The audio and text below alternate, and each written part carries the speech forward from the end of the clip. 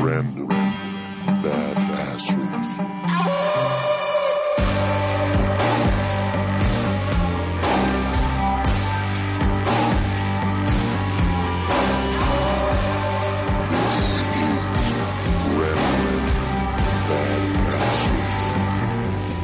Yeah. Let's get weird.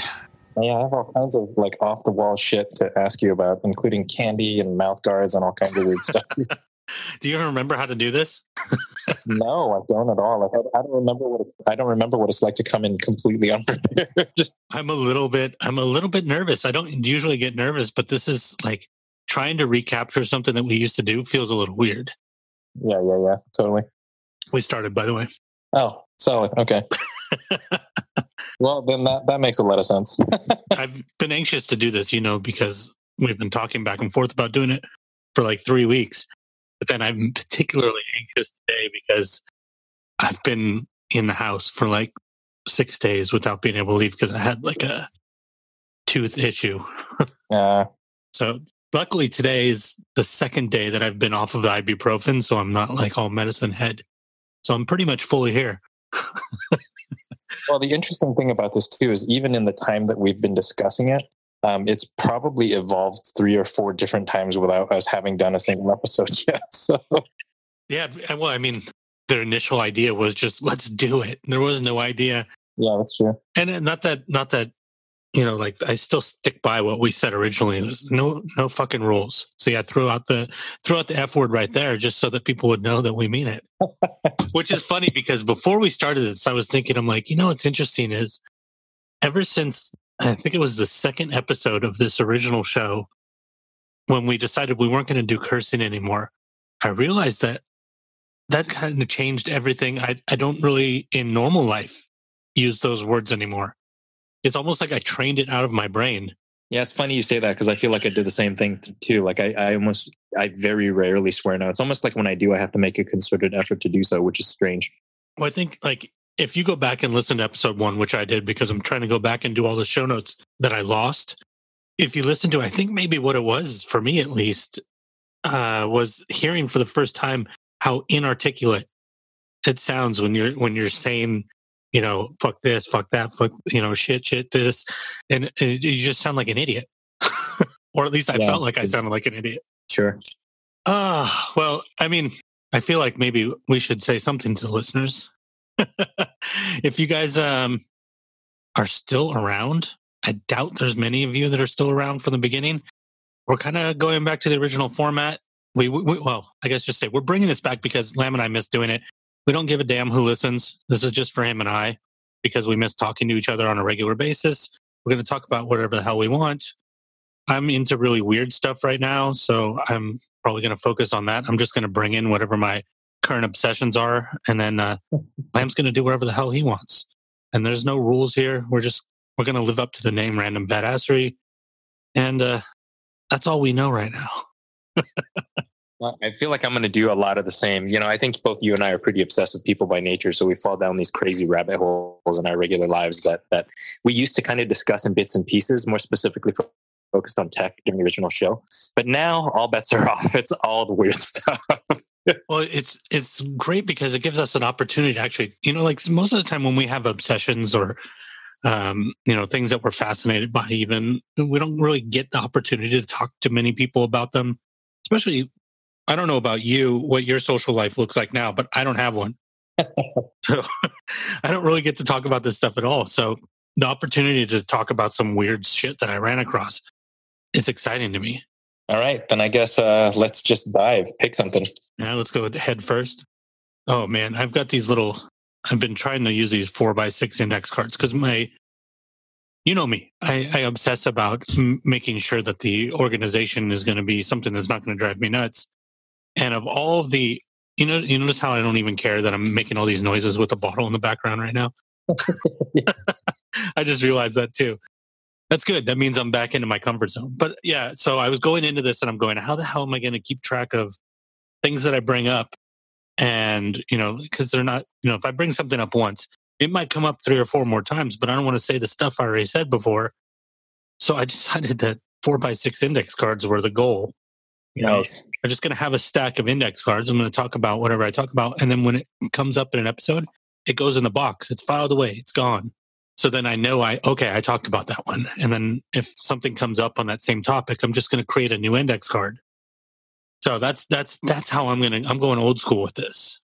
Jeez. I would love to see a picture of all of this. Actually, the next time we do an episode like this, we should probably time lapse ourselves doing the episode from our respective sides and then post that wherever. Because you have your index cards and I pace frantically around the room carrying the microphone. Yeah, we have the Holy Fool blog, so we can just put anything the hell we want on there. That's awesome. Yeah, I mean, that time lapse should be no longer than like, it'll end up being like a minute long on each of our sides, but it's going to show us just randomly like jittering around the room, like what I imagine some of those old movie special effects of people during their exorcisms look like. You know, it'd be interesting to do is put them side by side in a video. Oh, you know, like so you could see what I'm doing when you're doing. That might be interesting. Oh yeah, that would be interesting. Yeah, I guess we could post that onto YouTube or something, and then put it on. I guess I could do it directly to Squarespace. I don't need YouTube. Anyways, so. It's so funny because I think that even though we both know we're recording, I think we've just slipped into the normal way we talk. Not even the way we used to talk on the show, but literally the way we talk to each other in real life. Sure. That's kind of one of the reasons I was thinking like maybe we should turn on the video thing so we could see each other. Like, oh, this feels like we're just sitting across the table. Yeah, I feel like next time we got to do that. Like now it feels more natural. I was a little weirded out by the idea of that just because I move around so much. Yeah. But I feel like next time that might be a possibility. Even if I'm jumping in and out of frame, it might be cool to see that. It'd be fun sometime to do it, you know, actually in person too. Sure. Yeah, that's a good idea. We should definitely do that. I mean, that's literally how we did the first 2 or 3 episodes, you know. Oh man, do you remember those days? Jeez, that was so long ago. listening to those first, I've gone back and done the show notes for the first 2 episodes and going back. Number one, I still stand by 2 things, shockingly. I stand by how good we were out of the gate. You know, like I think over time, practicing and doing all the things, all the learning that's happened in the last almost 3 years, I think I kept underpinning or pushing down what the quality was. But our conversational skills on that first episode are so solid, and shockingly still, even though it doesn't compare to this, the sound from those earbuds, which is what we were using, wired earbuds on our individual iPhones, it doesn't sound terrible. Yeah, that's true. I remember re-listening to him about a year ago and thinking that. And I mean, just thinking about that entire setup. Remember, we would have Charlie and the Chocolate Factory playing behind us. Yeah.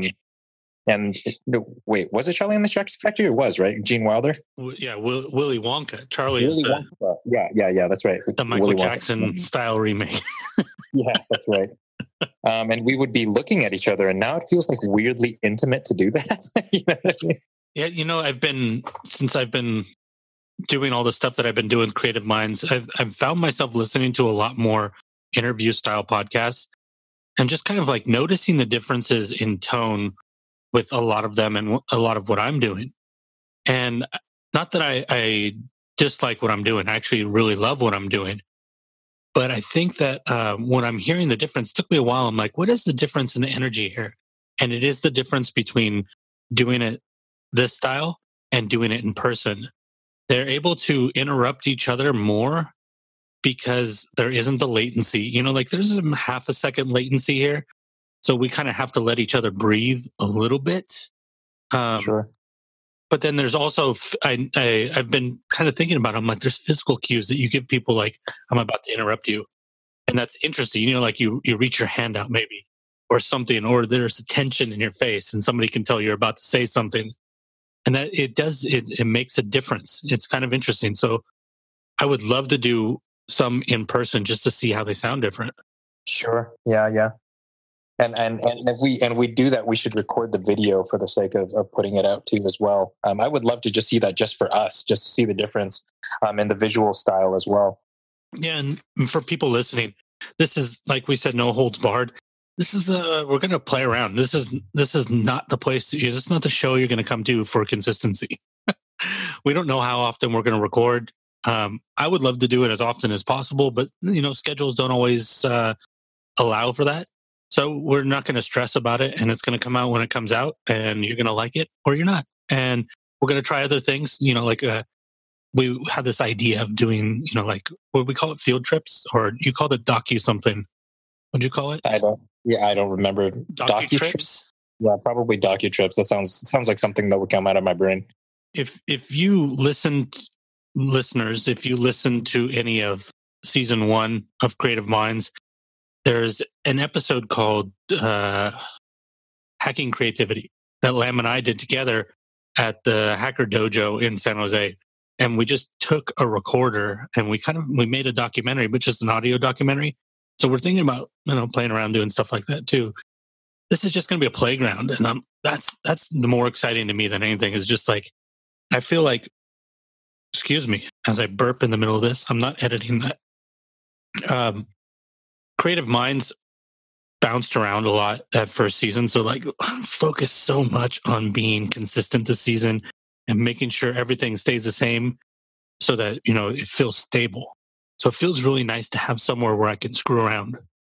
Yeah, which is interesting, because I feel like we end up creating formats whether we like it or not. Like I know the original show kind of became that too as well.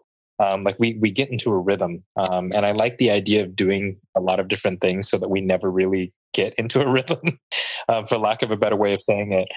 So that, I like the idea of us bouncing around, because I mean, even the original core of the show, I mean, the name of the show is Random Badassery. So by its very nature, it shouldn't have that much of a structure to it, or a consistent, like to give some example, like, I mean, we've spent 20 minutes talking about almost absolutely nothing. And I kind of like that, it's very Seinfeldian in its feel. And I like that. I like the freedom that gives us. That structure and all those other things, it's very comforting. It's very nice to have. And for certain things, you need that. But this just does not feel like one of those things. And I think that's one thing. It took all this time for everything to come back around. I think that's why we came back to this, is this realization like, oh, we're kind of doing, or at least I was trying to do two things with the same thing. And it just never worked. It kept pushing apart. And that's why it kept breaking or trying to redevelop itself, because there was the creativity thing, which is sort of what Creative Minds is about. But it's like that idea of other thoughts. And then there was the dynamic of you and I. And we were trying to squish those two things together. And they were at odds, because one required structure, the other one required chaos. Yeah. And I feel like we're naturally chaotic that way anyway. So that's not even completely true, because I feel like there's a part of you and I that is very defined in our creative processes as well. And I think that's where that can live in Creative Minds. Like I like that you have that outlet for that kind of structure, but this was definitely a part of your personality that was missing. And I felt it. I felt like a lack, also, with that lack of social engagement as well. It's just, I don't know. It's like, we have this symbiosis where we're completely in sync, but then there's enough differences between us. You know exactly what it is? It's that test that we took. I knew you were going to get there. What the hell was it called? Howtofascinate.com? Is that what it was? Yeah. Uh-huh. Shit, I don't know if I remember mine. Do you remember yours? So it's no, you were definitely the questioner. Oh no. Wait. It was, I was the questioner. I'm sorry. No, questioner is that's the Four Tendencies paradigm. That's Gretchen Rubin. Oh yeah. I'm sorry. I'm talking about the Sally Hogshead one. Yes. Where we had this. So basically, for people listening here, you know what? I'm going to pull up the website just so that I can have it in front of me. There's a lady named Sally Hogshead. I heard on some podcast. I think it was a Online Marketing Made Easy podcast or something like that. And she's talking about all these different personality types and stuff in this test. And I took it, and it blew me away because it was really accurate. But I kind of give it salt, I with a grain of salt, as they say. Excuse me. I'm drinking Perrier water. I'm not disgusting. I'm just full of bubbles. Bubbles. So anyways, I took this test and it was so accurate, but I still, I didn't put much into it, but I kept thinking about it for like months. And then finally I got Lamb to take it. And I mean, it kind of blew you away too, didn't it? Yeah, absolutely. So basically you have a primary and a secondary. Obviously this is not going to tell you everything about this lady's website. But you have a primary and a secondary. And one of the things that Lamb and I found is we both have different primaries, but we have the exact same secondary, which is interesting. Oh, I know what my first one, Mystique. Oh, that's right. Yeah. I'm looking back through mine right now. Yours was Passion, right? Yep, mine was Passion. Yep. And then our secondary trait, the one we share in common, is innovation. Yep. I'm trying to zoom in on this image so that I don't have to actually go into the website. This is, what's great about this is not something that I planned on talking about today. Really? No, I have totally different things. Some weirder shit than this. But it's kind of important. What is going on here? Firefox, come on. I can't even open a picture. Okay, so there we go. Innovation, which is the one that Lamb and I share, is creative, visionary, entrepreneurial, creative problem solver. Okay, that sounds like the cheesiest explanation of these. This is like when you go into the detailed explanation that she gives of these things, it's pretty solid. If you guys want it, it's free. Go try it. I'll put a link in the notes. But Passion, which is Lamb's, did you find it or do you want me to read it for you? Oh, no, I've got mine, yeah. Okay, go ahead. You go ahead. Which part of it am I reading? This thing is long. Oh, just give a basic idea of what it is. Whatever the introductory is or whatever. Do whatever the hell you want. It's the most apparently it's the most immediately fascinating trigger. With Passion as my primary trigger, you capture widespread attention through colorful words, definitely me, ideas and actions. And basically, the people who are most like that is apparently Leonardo da Vinci, Audrey Hepburn, Ronald Reagan, Oprah Winfrey, and George Lucas. So there's just an amazing list, by the way. Yeah, I don't mind that at all. But it basically distills down to me being very driven by a singular focus towards something that I absolutely love, which is pretty much defined my entire life. So, obviously the in-depth version of this explanation is much more long-winded than that. It's like a 7-page explanation. But it hit the nail pretty much right on the head for me. And so it was, usually you take these personality tests and they're kind of vague enough that they could pretty much fit anything. But this one is really oddly specific about my tendencies as a person. And I found them to be pretty much rock solid, dead on. Like I've never taken a personality test even close to as accurate as this one.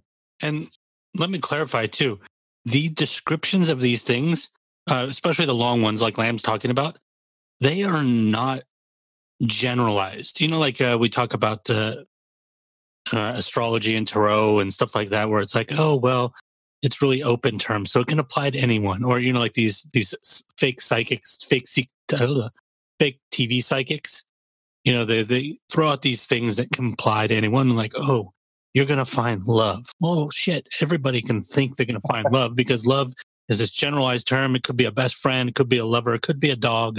You can interpret that however the hell you want. But this thing is really specific to the point where you're like, it says it's based on psychology. And from the feel of it, it seems like it really is. So mine, Mystique, is, yeah, you're right. Even the introduction on this is long. Intrigues others with understatement, which might be hard to believe when I talk a lot. Very true, though, actually. But yeah, if you guys knew me in person, like there's a lot of stuff that I don't know. If it's kind of like why I hate doing show notes. It's like, oh, do I need to explain this? Like there's just certain things where I'm like, does that need to be explained? And it's just kind of who I am. Communicate selectively. If you follow me on social media, you believe that for sure. Absolutely. Rarely shows inner emotions. At first, I thought that was not right, but then I started thinking about it. I'm like, yeah, I do it very selectively. And I didn't even realize it. Independent, logical, and observant. My people, which I like my list too, to be honest. Michael Crichton is the first one that I'm like, man, whatever. But then I got Tina Fey, hot and amazing. Johnny Depp, hot and amazing. Well, it used to be. He's kind of gross now. A little Skeletorish now. Yeah, in that new fantastic whatever beast, he looks disgusting. Although, as Gillette Grindelwald, it really works. Like I'm kind of a huge fan of the backstory of Dumbledore and Grindelwald, so he kind of fits that role really well. Well, regardless of what he looks like, he's an extraordinary actor. There's no doubt about that. But the two that I'm most excited that are on my list, Malcolm Gladwell and Stephen Hawking. Gladwell. I knew you'd love that one. That's a high five moment. Yeah. So basically, if you guys are interested in this, go check it out. If not, whatever. Lamb, what kind of weird shit did you bring into today? I didn't plan on that, so it's your turn. At some point, I want to discuss how. Well, I guess I'm discussing it now, so not at some point. At some point beyond right now when I'm mentioning it. At this point, I mean, this definitely feels like a very Seinfeldian thing to discuss as well. But it's really interesting to me how different my snacks are between different groups of friends, and how the type of snack that you share with a certain type of friend speaks a lot about the type of intimacy you have with that person, and or whether it's a forward-moving relationship or whether it's a nostalgic one. And I don't know how or why that became such a present thing for me lately, but I'm very much paying attention to the snacks I have with certain people or the comforting snacks that I have with certain groups of friends. I think you need to go into more specifics on that. Because even me knowing you, it's not clicking yet. You need to really give us something to grab onto. Okay, here's a weird one.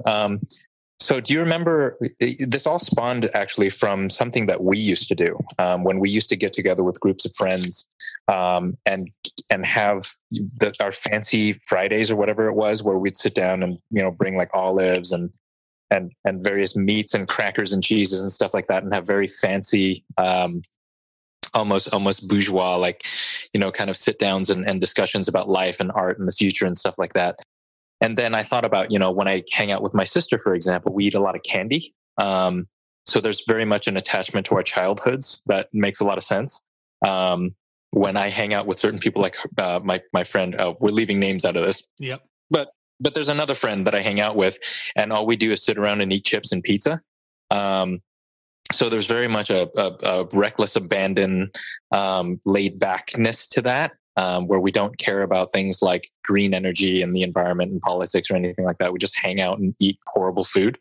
And it's really weird how you make those decisions subconsciously going into those environments. Like, when I go hang out with another friend of mine, we do nothing but sit around and talk about olives, or not talk about olives. We eat now that's real specific. No, but yeah, that's totally weird. No, but like we'll sit around and we'll literally just eat 20 different kinds of olives and talk specifically about art. And I think that's really fascinating. I'm sure that there's different versions of that for different people. Like I'm sure for anyone who drinks as a social thing, like you have certain types of drinks with certain friends. Like maybe there are some friends you hang out and drink beers with, others you have cocktails with, others you drink wine with. And I imagine that each of those environments is just as different as the alcohol that you bring into it. And in my case, the snack that you bring into it. I'm trying to think, like, ever in the last few years, my diet has been very strict and very regimented. So I don't have, and plus, like the complete lack of social interaction. But I'm trying to think before that. You know what I did have that I can relate to on something similar to that? Let's see if this applies to you as well. When you go certain places to eat, are there certain things that you have to have when you go there? And I don't mean like, oh, I love this dish. I mean, for example, many, many, many years ago when I used to actually poison my body with Taco Bell, I always had to have Mountain Dew. Nothing else to drink from Taco Bell was acceptable, but I never drank Mountain Dew anywhere else in my life. Oh, that's interesting. I do that now, actually. I will only drink iced tea on golf courses, but I always drink iced tea on golf courses. That's so weird. Wonder what that is. Some kind of weird association mechanism. There must be. Like, I mean, I feel like there's a sense of leisure that is associated in my mind with iced tea. And so because of that, like because golf is such a zen place for me, I feel like that's the drink of choice. Like I will never, ever in my life drink coffee on a golf course, for example, because there's too much anxiety in the the process of drinking coffee and or what coffee represents to me. Like it doesn't feel like work, so I can't link work to it, if that makes sense. Yeah, because I feel like, like the thing that you were talking about, I wonder, like, okay, I eat olives with this person, or like you said, I drink beer with this person. For me, when I examine that, if I did something like that, it would probably be because I'm associating that's what they want to eat or that's what they want to drink. And considering who I am, like there's a part of me that's a people pleaser. So I feel like there's definitely a bring them into a comfort zone kind of thing. I think that probably comes from my days in journalism and potentially in my training in psych, is that I always want to put people in a place where they feel comfortable. And I feel like food is almost always a component to that somehow. Yeah, I don't know if I'm a people pleaser, but I'm definitely like I don't care or laissez-faire about certain things where, like I have a certain friend, I go over their house and him and his wife, I don't know if they do this when I'm not there, but every time that I'm there, we end up having the cutting board out and there's cheese and crackers and, some kind of, seasoned meat of some sort, like salami or something like that. So that's just, it always happens, or in my head, it always happens when I go there. But I don't know. I mean, not that I don't like those things. I don't really eat them anywhere else that often. It's just, I wonder if this is what's interesting to me about this. I'm thinking when I go over there, this is how they always snack. This is what they always do. But now I'm wondering, what if they only do that when I come over?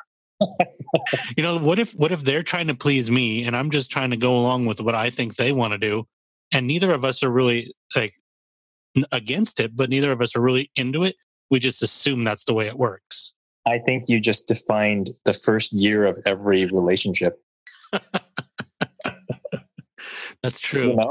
Think about that. Like, I mean, for better or for worse, like almost every relationship that we get into, with very few exceptions, unless you're a total callous asshole, you're trying to figure out something that makes the other person happy. You're trying to find a common ground with them. So maybe both people are just trying to find a common ground. And eventually the reason why relationships run into snags is because you forget about the common ground and you start doing what you feel is comfortable. And maybe that doesn't jive with the other person. Or then there's also the vicious end of it where it's like, I've been doing this stuff because I think you like it. But because of that, I never voiced what I wanted. And then all of a sudden the resentment. The resentment. Yeah. Resentment's a fun word. So basically, fuck your olives. I hate olives. I never liked them. It's like, I hate olives. All right. Now, you know what I need to tell you about, or what I want to talk about right now? It's something that I brought up to you before, and I can't wait to see the way that you explode when we talk about this. Uh-oh. Flat Earth. Oh, geez. The flat earthers. What the hell is this shit? Dude, where to even start with that? It's okay. If you guys aren't aware of this, there is an existing and a apparently growing consensus of people out there that think that the earth is flat. They refuse to believe, despite all of the evidence of satellites and, airplanes and pictures from space that proves differently, that we are on a flat disk, not a globe. I mean, first of all, number one, who cares? They're fighting really hard to say that the earth is flat, but like, what would motivate somebody to lie about something like that? That there's this historic, not just current, but historic, all of history, every scientist, every government, everybody of all time is in on a conspiracy to tell us that the globe is round. Why? What's the motivation? Dude, the amount of work over 2 millennia. You know what fascinates me about things like this, though, is that what if one day we discover that it's totally true? I always worry about that, like the 0.00001% chance that all of this science that I think I know is completely wrong. Well, that's the beauty of science, right? Because science itself says everything's a theory. Yeah, sure. It's all until you have empirical evidence. It's all theory, sure. Well, even empirical evidence is only temporary in the sense that it's only true until it becomes not true. The sun always rises in the east until the one day that it doesn't. Then you go, oh, we need a new theory. So, I mean, that's true. But at the same time, here's my big question that I obviously haven't done a lot of research into this because, I need my brain cells. But if the Earth is flat and we're on top of it, what the hell's underneath it? Oh, I mean, Right? that is just one of potentially a billion questions. I mean, I don't even, it worries me, honestly, that it's a growing movement, because it's definitely a growing movement. And it speaks a lot to any number of things, right? Like, number one, the ability of society and culture to integrate with science and to make science mainstream in such a way that it's ubiquitous. That it frightens me that people are capable of ignoring that much fact. And ultimately, I think it defines to me in a lot of way the cult of personality with certain people who are flat earthers. For better or for worse, I've watched a few of the YouTube videos from some of these flat earth explainers or justifiers or whatever it is. And there's definitely a cult of personality going on there. And it's fascinating to watch, but it's also infuriating to accept that there is a sect of humanity that is this blatantly ignorant of scientific fact. Well, I heard a story. There's a guy, flat Earth guy, said he doesn't believe that the Earth has a curvature for it because he can't see it, and he won't believe it till he sees it. So, and I don't know, I didn't like look the guy up, but apparently from the story, the guy is, he's just a normal middle class American, maybe middle to low class American, maybe not highly educated. Mostly, I say that because I have trouble believing someone highly educated would believe this. Which is kind of a dick thing to say, but still kind of true. But this guy learned, and all credit to him, learned rocket science, built his own rocket. Oh, yeah. And was going to launch himself up into space, or up into the air, not into space. But he was going to launch himself, how many ever hundreds of thousands of feet in the air to see if he could see the curvature of the Earth. Now, here's what's extraordinary about that, and about the same people you're talking about that are on YouTube. So you're going to launch yourself up there to see if there's curvature of the Earth because you believe that the Earth is flat because you think science is bullshit. But you used science to build the rocket ship. You used the benefits of science, computers, YouTube, the internet, to post your video about how science is bullshit. What? Oh, I mean, in reality, what did I think these guys are? Is these are people that are pissed off that science makes them feel dumb. So they're just, I don't even know if they believe it. They're just rebellion. I think they're just pissed off. Oh man, some of them though. I mean, they're pretty adamant. I feel like the majority of the YouTube videos I've seen, they very much believe it. It's like some of the chemtrail guys whose videos I've seen as well. The conspiracy theorists, just ad nauseum. Like, I mean, there's it. I'm trying not to just yell at my phone, or yell at my microphone. There's so much to say. But I don't feel like it's worth saying, just because I don't feel like there's any, like, anybody who's reasonable enough to not believe that the Earth is flat will understand where we're coming from. So I'm just preaching to the choir in that sense. Well, and it's extraordinary to me that, like you said, that it's growing. I think, okay, so here's the thing. I can't remember the guy's name. I could search for it right now, but I'm not going to. The guy who created the original, not the original, like the people before Columbus or whatever believed that the Earth was flat. But the person who brought the new movement of the flat Earth, whatever the heck his name was, they found out he didn't even believe it. He just wrote it as like some kind of like, I'm having fun theory, kind of like this show. We're just talking out of our asses. And he was just kind of talking out of his ass. He didn't even believe it.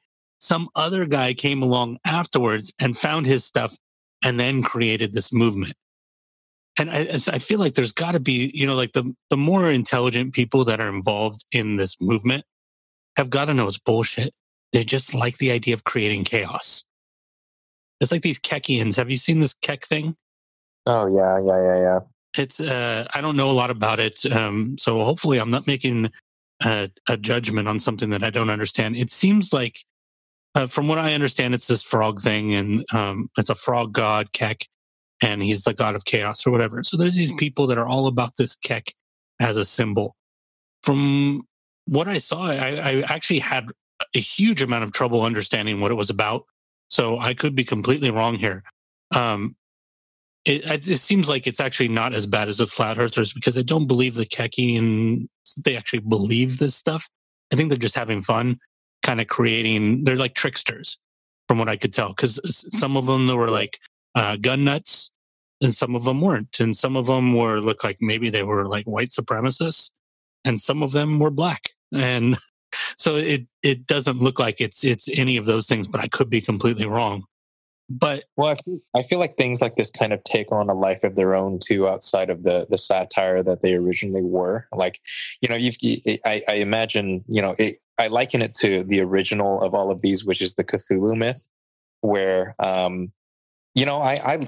read a lot of Lovecraft, and I love the Cthulhu mythos and all of the creatures in the pantheon that come from that.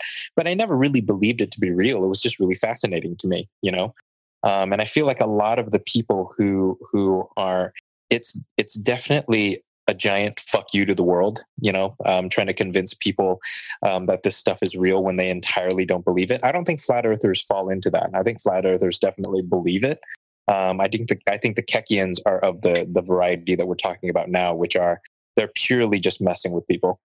Yeah, I think that there's a distinct difference there, at least from what I saw. Like I had someone who followed me on, this is how I actually found out about it.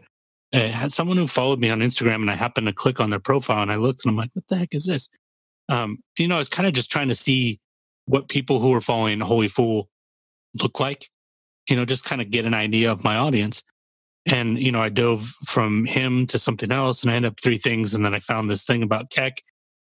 It wasn't a deep dive, and I didn't do a lot of explanation, but they just seemed like they were kind of tricksters in I'm using that in a positive sense. Like a Loki type figure. Like they were just kind of having fun, like kind of creating a little bit of chaos. But yeah, I think the flat earthers, I think that the more intelligent members might be trying to create chaos, and not in a fun trickster way, but literally trying to burn something down, some institution or something like that down, society maybe. And then the majority of the people under that are exactly what you're saying. Like they believe it because they want to believe it. Sure. I don't know. That's just my opinion. Obviously, if you guys have been here since the beginning, you might remember this phrase. This is not an informational podcast. Remember that, Lamb? Yeah. And I was just going to say, like, one of the things that we commonly used to throw out in the show was, I'm not really sure, but, or we never did. I never verified this, but I don't have any information on this, but, followed by an inane string of craziness for like 10 minutes for either of us. Yes, this is not Radio Lab. Yeah, no. That's for creative minds. We can research the heck out of that. This is not that. Right, exactly. Even there, I don't do it. Mystique. I hate research. No. Well, I think I'll be fair to the flat earthers in this sense. One thing that's cool about the internet. Oh man, this is really hard for me to temper this. One thing that's cool about the internet is that these ideas of, wouldn't it be cool if this was true? Or I like this and I just want to kind of live in this little world or whatever. The internet enables things for like that to happen. Like Dungeons and Dragons players, they can meet up and they can, have a Reddit, and they can have meetups, and, like they can know each other across the world. That's really cool. But it's also scary and dangerous because people it's almost become like a secular religion. The idea of these cliques or subsections of society that we're creating are almost becoming like secular religions. Yeah, definitely. That's what flat Earth feels like to me. It's like this. I mean, it's very tied to, from what I saw, very tied to very neoconservative Christianity. And sure. And I think it's just, those are the people that, that think that they believe, I should say, they believe that religion and science are at war with each other, that they can't, be the same thing. So I think this is just kind of like almost like a hemorrhoid. It's a flare up. And I feel like during times like the times we live in, where the world is very divided, and there's, whether you're liberal or conservative or right or left or I feel like during times like that, the tendency for this type of thought comes out a lot more. So a lot more people lean towards ideologies that are very extreme. And I could be wrong. I mean, just historically, this has just been true throughout human history, is that whenever we have moments of this much divisiveness or division or difficulty, people have a tendency to turn towards the mythical in order to define their worlds. And I think that there's no accident there. This is not a coincidence. I feel like it's growing because division is growing. Well, yeah, it's also it's a way to seek comfort, right? So. Sure. If this, if, for example, I'm going to make a sweeping generalization here, which is kind of everything this show will probably be, but I'm going to assume that the majority of flat earthers, at least in America, are in Bible Belt areas. So, in the South, in the middle of the country, red states, we'll say.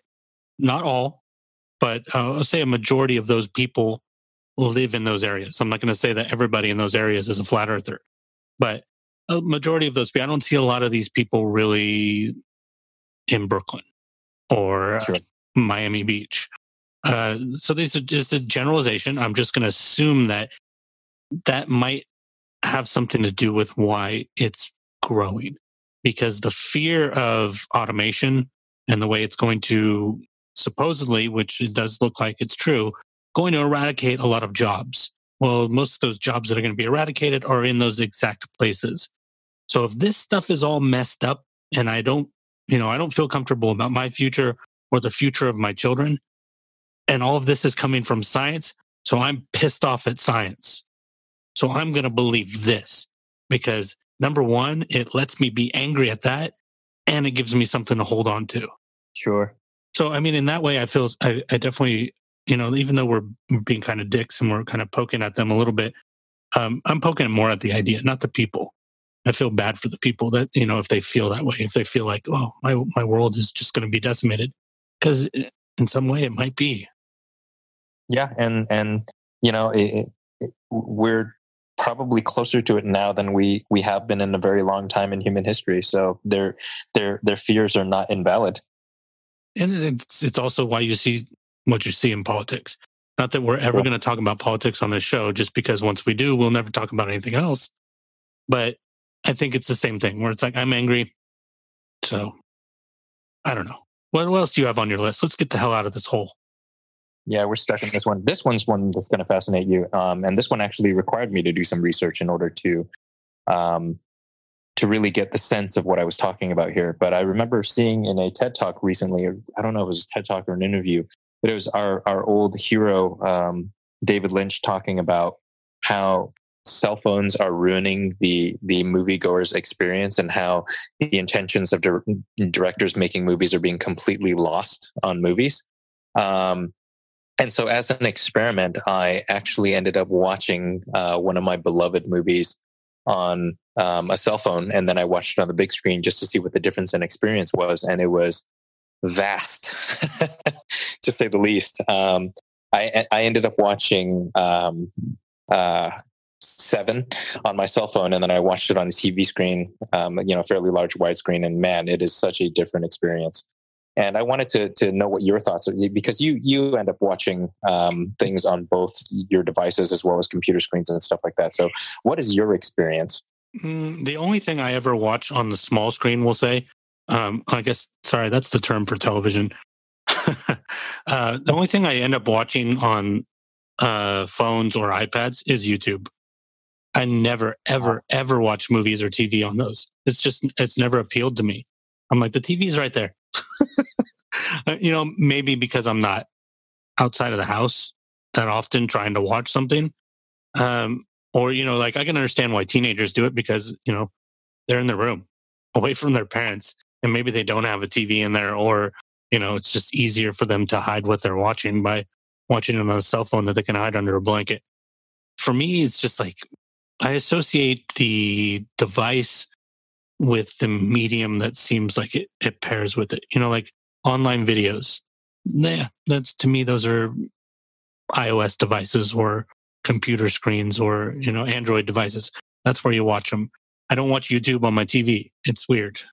But one thing that I can say that might play into what Lynch is saying here is I hate going to the movies. I never go.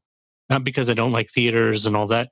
I just don't like, people piss me off in movie theaters. And the people that piss me off the most in movie theaters are usually the people that I go with. And it's not that they're trying to piss me off, but I hate the experience of going to a movie because I get really, if you take me to the theater, I'm gone. Like I'm in another world. Like I literally am. I forget that I'm in the theater. I'm literally inside the movie. Kind of like Last Action Hero. And even in some of the crappiest movies, I will still get wrapped up in them because it's the theater experience that really, I love the theater experience. But then the moment that I'm done and I'm like, that was fun. And the person next to me that I went with goes, that sucked. It ruins it for me. It sounds weird, but I think like there's this crystallization period when something ends that you're still absorbing everything into your mind. And then if somebody shits on it right while you're in the middle of that, it breaks that crystallization, at least for me. So I can kind of see what he's saying in the sense that like the experience is meant to be what I'm going through. You're the suspension of disbelief. You're supposed to be diving headfirst into this. But when you have these smaller devices or you're watching on TV like me, you're not getting the same impact. I can definitely see that. I wonder if it changes depending on the type of device. Because I have to take it from the opposite side, right?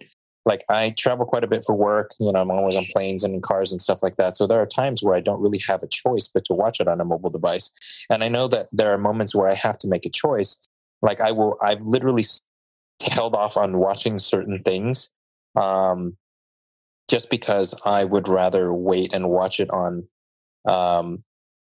a big screen just to not deprive myself of the experience that was intended for it, and I don't know if that's something that maybe at some point people will start making movies that are much better to watch on a mobile device, but I just don't think that that's universally the case for most filmmakers. No one's ever making things directly for a mobile device in that sense. I think inherently mobile devices are shitty for listening or watching things for long periods of time because you have to hold the damn thing. And it's just not, having something on TV, and it could be our generation or whatever. But I think also the problem that Lynch has is the problem he's not even acknowledging is the mobile devices are not the enemy of movies. If anything, they're the thing that's keeping it alive. Like the way the music industry was terrified of streaming. Well, yeah. If it wasn't for streaming, there wouldn't be a music industry anymore because it's the thing that barely kept it alive. The problem that they should be worrying about is virtual reality. Because when that shit comes out, all we know of movies is done. Oh, man. It's done. I mean, what a cinematographer is now, like the thing about movies and directors and cinematographers is that it's selection. And you know this as well as I do. A great director knows this is what you should see. And but it's also not about what you should see, but what you're not seeing, what they're hiding from you. Like a good horror movie, it hides the monster until the right moment. But in virtual reality, you don't have that. So, if you have a headset on that you can look 360 degrees, how are you going to keep that monster off the screen when all I can do is turn my head? Oop, I ruined your surprise. So the person who's going to have to do the quote unquote cinematography for those things, it's going to have to be a completely different person. A completely different kind of person. So what a different way of thinking too. Because I have you tried VR? Once at our friend's house. You know which friend I'm talking about? Yes, I do. It's a fascinating experience, and I see what you mean. Especially from an interactive standpoint. It's the first time I ever played a video game that was VR, and given the technology is still in its infancy, I'm sure. The levels of depth and control that you can have once the technology is in full swing will be very, very different. But man, I will tell you now, like I can imagine where the experience is going to go. And I worry about what that means for well, not worry. Worry is the wrong word. You're right. It takes a completely different mind to operate in that space. And don't get me wrong, I think it's fascinating. I think that things that will come out of it, not just from an entertainment standpoint, but from things like, medical training, for example. Can you imagine being able to take an entire group of students through a human heart to understand, what it does, how it does it, and what you can do to influence it? I mean, the implications are ridiculous. But yeah, I definitely think that the next wave that comes from that is really fascinating. Maybe if you guys haven't tried virtual reality, try it, because it's going to blow your mind. You don't realize how much we rely on our senses to form our sense of reality. And let me give you an example to clarify that a little bit more. I did two different things on our friend's virtual reality. I think it was only two things. First one was an under the ocean experiment. Expedition type thing. I'm on the floor of the ocean inside of the rib cage of a dead whale, and it's dark. I know where I am in reality. I'm in my friend's living room with, I think, 15 people standing around me. Yeah. But I was scared because there was a part of my brain that couldn't accept the reality that I wasn't in a dark, dark place where I couldn't see more than 5 feet in front of me, wondering when I'm about to be eaten because there's fish going by. And to exemplify even more, there's another one that you take an elevator. First of all, actually, let me clarify something. This stuff does not look real. It's pixelated. It is not as real looking. I mean, there's probably ones now, but the ones I was using did not necessarily even look real. So it didn't have to even be high definition for my mind to believe that it was real. So when they can do that even more, I mean, I don't even want to know. So the other one I go into, and it literally almost looked like a pixelated cartoon world. Like I was almost in like Super Mario Brothers, or even before that, like 1980s computer game, that kind of graphics. I go in an elevator in a building, I take it to the top. At the top of the building, I think I'm like, we'll say 20 stories in the air. There's a board, 2x4 sticking out of the building, and you're supposed to walk on the 2x4. I know that I'm on a living room floor. I know that I'm in my friend's house. I got vertigo. Oh man, my body could not believe it. I had to go jump off the board. And it took me about 3 minutes to actually jump off of this and fall off the building because I couldn't convince my brain to believe the reality. That's powerful. Imagine the crazy propaganda you could do with that. Yeah, or imagine the different types of experiences you can offer people because of that. I mean, we're barely scratching the surface of it. And I mean, you're right. Like even, I looked at some stuff since that day that's a little more advanced and has better graphics. And I'll tell you, it's even more terrifying. Every new technology has a beautiful side and an ugly side to it. That's the unfortunate thing with technology. Like driverless cars. Yeah, cars. Computers are smarter and they can react faster. So overall, we'll probably be safer. Negative side, a lot of people will lose their jobs, and it's probably going to change society completely. Sure. Virtual reality. There's the negative things, which anybody can guess at. There's many things: addiction, not knowing reality, using it to brainwash people. All these kinds of things are possible. But here's the beautiful side, I think. You're a white supremacist, and I stick you in a virtual reality thing where you have to live out the life of a black man. The possibilities for empathy that come from that kind of blow my mind. Sure. Instead of having to conceptualize somebody else's experience, we can actually experience their experience. That's trippy. Yeah, that is trippy. Imagine experiencing what it's like to be a baby and come out of a birth canal. Oof. I don't know if I want that one. Yeah, seriously. Or to understand, for example, what it's like for a death row inmate to die. Mm-hmm. It changes everything in that sense if you use it that way. But they said the same thing about TV, right? When TV came out, it's the greatest educational tool ever created. And then look what it became. PBS is like this, it's like the redheaded stepchild. Public broadcasting, educational broadcasting was like thrown to the wayside so that we could watch, stuff that made us giggle. But by that same token, though, we definitely can watch Ken Burns documentaries too and watch TED Talks. We can, but who does? Yeah, that's true. It's probably, I mean, my ratio, I imagine my ratio is probably better than most, and my ratio is still probably like 1-3. I would venture to say that as many people that use the television to watch educational programming is equal to the amount of people that use it to watch porn. Oh yeah, I wouldn't doubt that. I'd be shocked if it wasn't skewed on the porn side. And the rest, the majority, is people watching, and this is not an insult to any of these things, but watching Big Bang Theory or whatever the top show is. American Idol's that's still on, or The Voice. Nothing against those things, but that's what we use it for. The greatest, what was called the greatest educational tool. And I think that virtual reality will suffer from a similar fate. Because as well as I know, there are people that can't wait for that to porn. Oh, sure. Well, if VHS wouldn't have succeeded if it wasn't for pornography. So I guess the industry has to start somewhere. Yeah, and it usually starts with porn. So I guess that's what we're saying, is that every entertainment medium becomes successful once the porn industry figures it out. Yep. Okay, I'll let you pick 1, 2, or 3. Ooh, I always like the number 3. It's my number, so let's go with that. Okay, this is an interesting one. The pineal gland. So I was listening to an episode of Joe Rogan, and I can't remember the guest's name, but it doesn't matter. It was an offhand comment. They were talking about DMT, and essentially he made the assertion. Is that a word? Assertion? I don't know if that's a word. I don't know if it is. He threw out the idea that it's possible, they believe it's possible that DMT can be produced in the human body inside of the pineal gland, which is like this little tiny gland in the middle of your brain.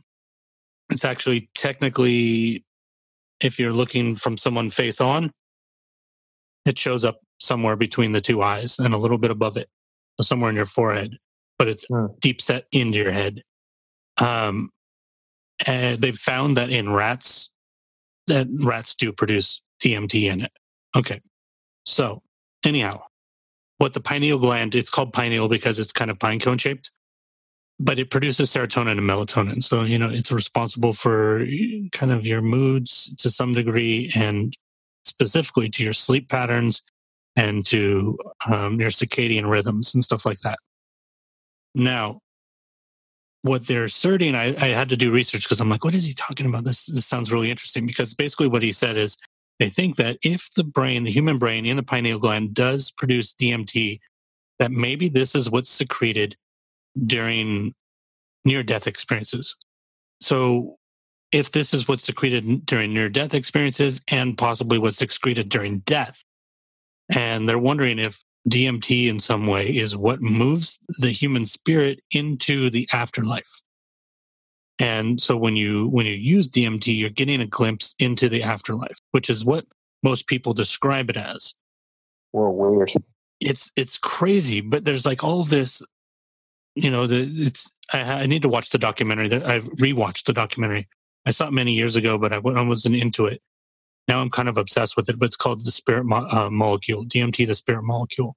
There's also a book. I think Joe Rogan hosts the documentary. But the basic thing about this is there's also this conspiracy that the reason that they put fluoride in water is, so there's this lady named Jennifer Luke. I think she might have been a doctor or a scientist. She wrote this paper in 1990 saying that she believed that fluoride caused calcification in the pineal gland. So the conspiracy theory is that they're giving us fluoride because they're trying to screw with our sleep patterns, and they're trying to screw with the way our brain works, because the calcification makes it unable to secrete certain things, supposedly. The other thing is that amphibians have this thing called a parietal eye. Are you aware of what this is? I do not know what a parietal eye is. It's a light sensing organ that may or may not be external. Sometimes it just looks like a bump, but it's technically a third eye. And they believe that the pineal gland and the parietal eye may be connected in some way. So the pineal gland may literally be our third eye that has been depicted in spiritual art, religious art for centuries. Interesting.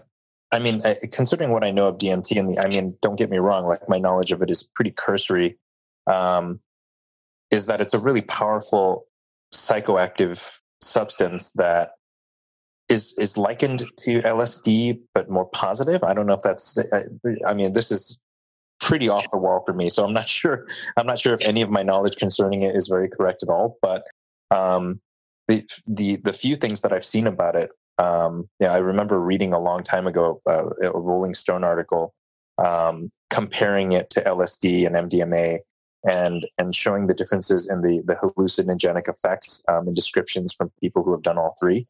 And DMT has the most narratively clear and positive visions when compared to LSD, for example. So I don't know. I guess that would make sense given that it's the if you're describing it as the thing that creates the vision that you have just prior to death, so your near-death experience. Is that close to what you've seen? I'll bring this up again in another episode after I watch the documentary. I do a little bit more. That's kind of, I think, how I might function in the show a little bit. Just keep bringing things up till I find out what I find out. But first of all, there's at least two ways that you can do it. You can either smoke it or you can do ayahuasca, which a lot of people talk about ayahuasca. The difference is the experience. The way that smoking the DMT has been described is like riding a rocket ship on the nose of a rocket ship. It's really fast and you have no idea what's going on. There's nothing that tethers you to reality at all. Yeah. And the ayahuasca is a little bit different because it's slower and it's drawn out a little bit more.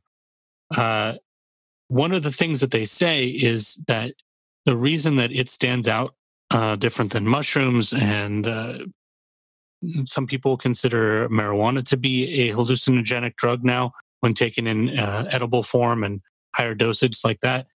The reason it's different is because it completely dissolves the ego, in the sense that the way it's described is when you're experiencing it, you're no longer experiencing yourself. Yourself dissipates and all you're experiencing is everything else. And from what I've seen, like the images of what you see, it's just like, I don't know. I don't even know how to describe it. You guys should just look up DMT art. It's like Tron meets fractals. Oh, geez. Some people think that you're seeing like the architecture of the universe. It's completely fascinating, but not necessarily from the trip aspect for me, but more that the tie to the idea of death. You know, like what if this really is something that we find in the body that ushers the spirit into another dimension?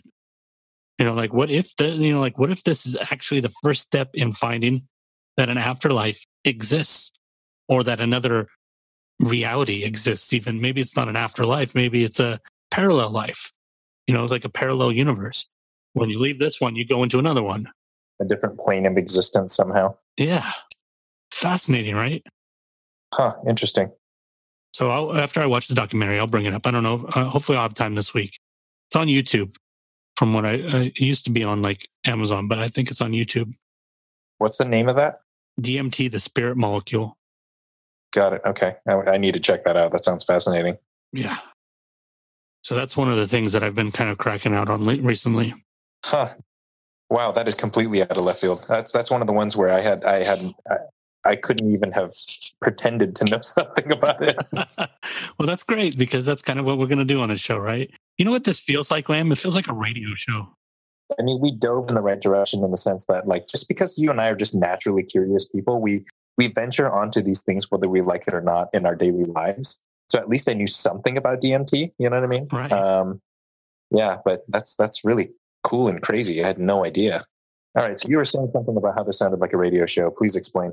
I feel like the tone of what we're doing is more radio than it is podcast. You know? Oh, I agree. Yeah. It's just an energy thing. It might not stay that way. It might just because we're excited to be talking again.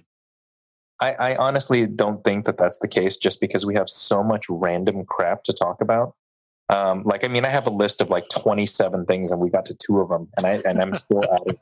You know what I mean? So, well, I'm glad that you established the level of weird that we're willing to go to. Hopefully even weirder. Between the DMT and the if this is a starting point between the DMT and the flat earthers, we've got a long way to go into the weird world. If you could only see what's on my other 2 cards. Oh man, I've got some fun stuff for you, buddy. I've got some fun stuff for you. All right, guys. So we're back. That might not mean something to a lot of you, but to those of you the 1 or 2 of you who made it from the other show to this one, and now we're back. We're here. We'll be back again, hopefully sometime soon. I don't know. We're going to end these things doing the standard things. We're going to plug our social medias and stuff like that. And first of all, you guys can go to the Holy Fool production page. We'll probably put some stuff up there. I'm going to try. I think, Lam, if you ever want to blog, we can put stuff up there. Sure. Where can they find you online? I am at the Vacant Room on Instagram. That's probably the best place to find me. And I am Holy Fool Productions on Instagram and Facebook, Holy Fool Productions as well. And then on Twitter, unfortunately, because there's a limit on the letters you can have in a name, Twitter's different. It's Holy Fool. So find us, follow us, stick around, subscribe to this show, go write something on iTunes, because all of the reviews for this original show are stapled to the Creative Minds feed, not to this one. And tell people that we talk about weird shit, and if they want to listen to it, they can come listen to it. And if they don't, Lam and I are still going to do this because it's fucking fun.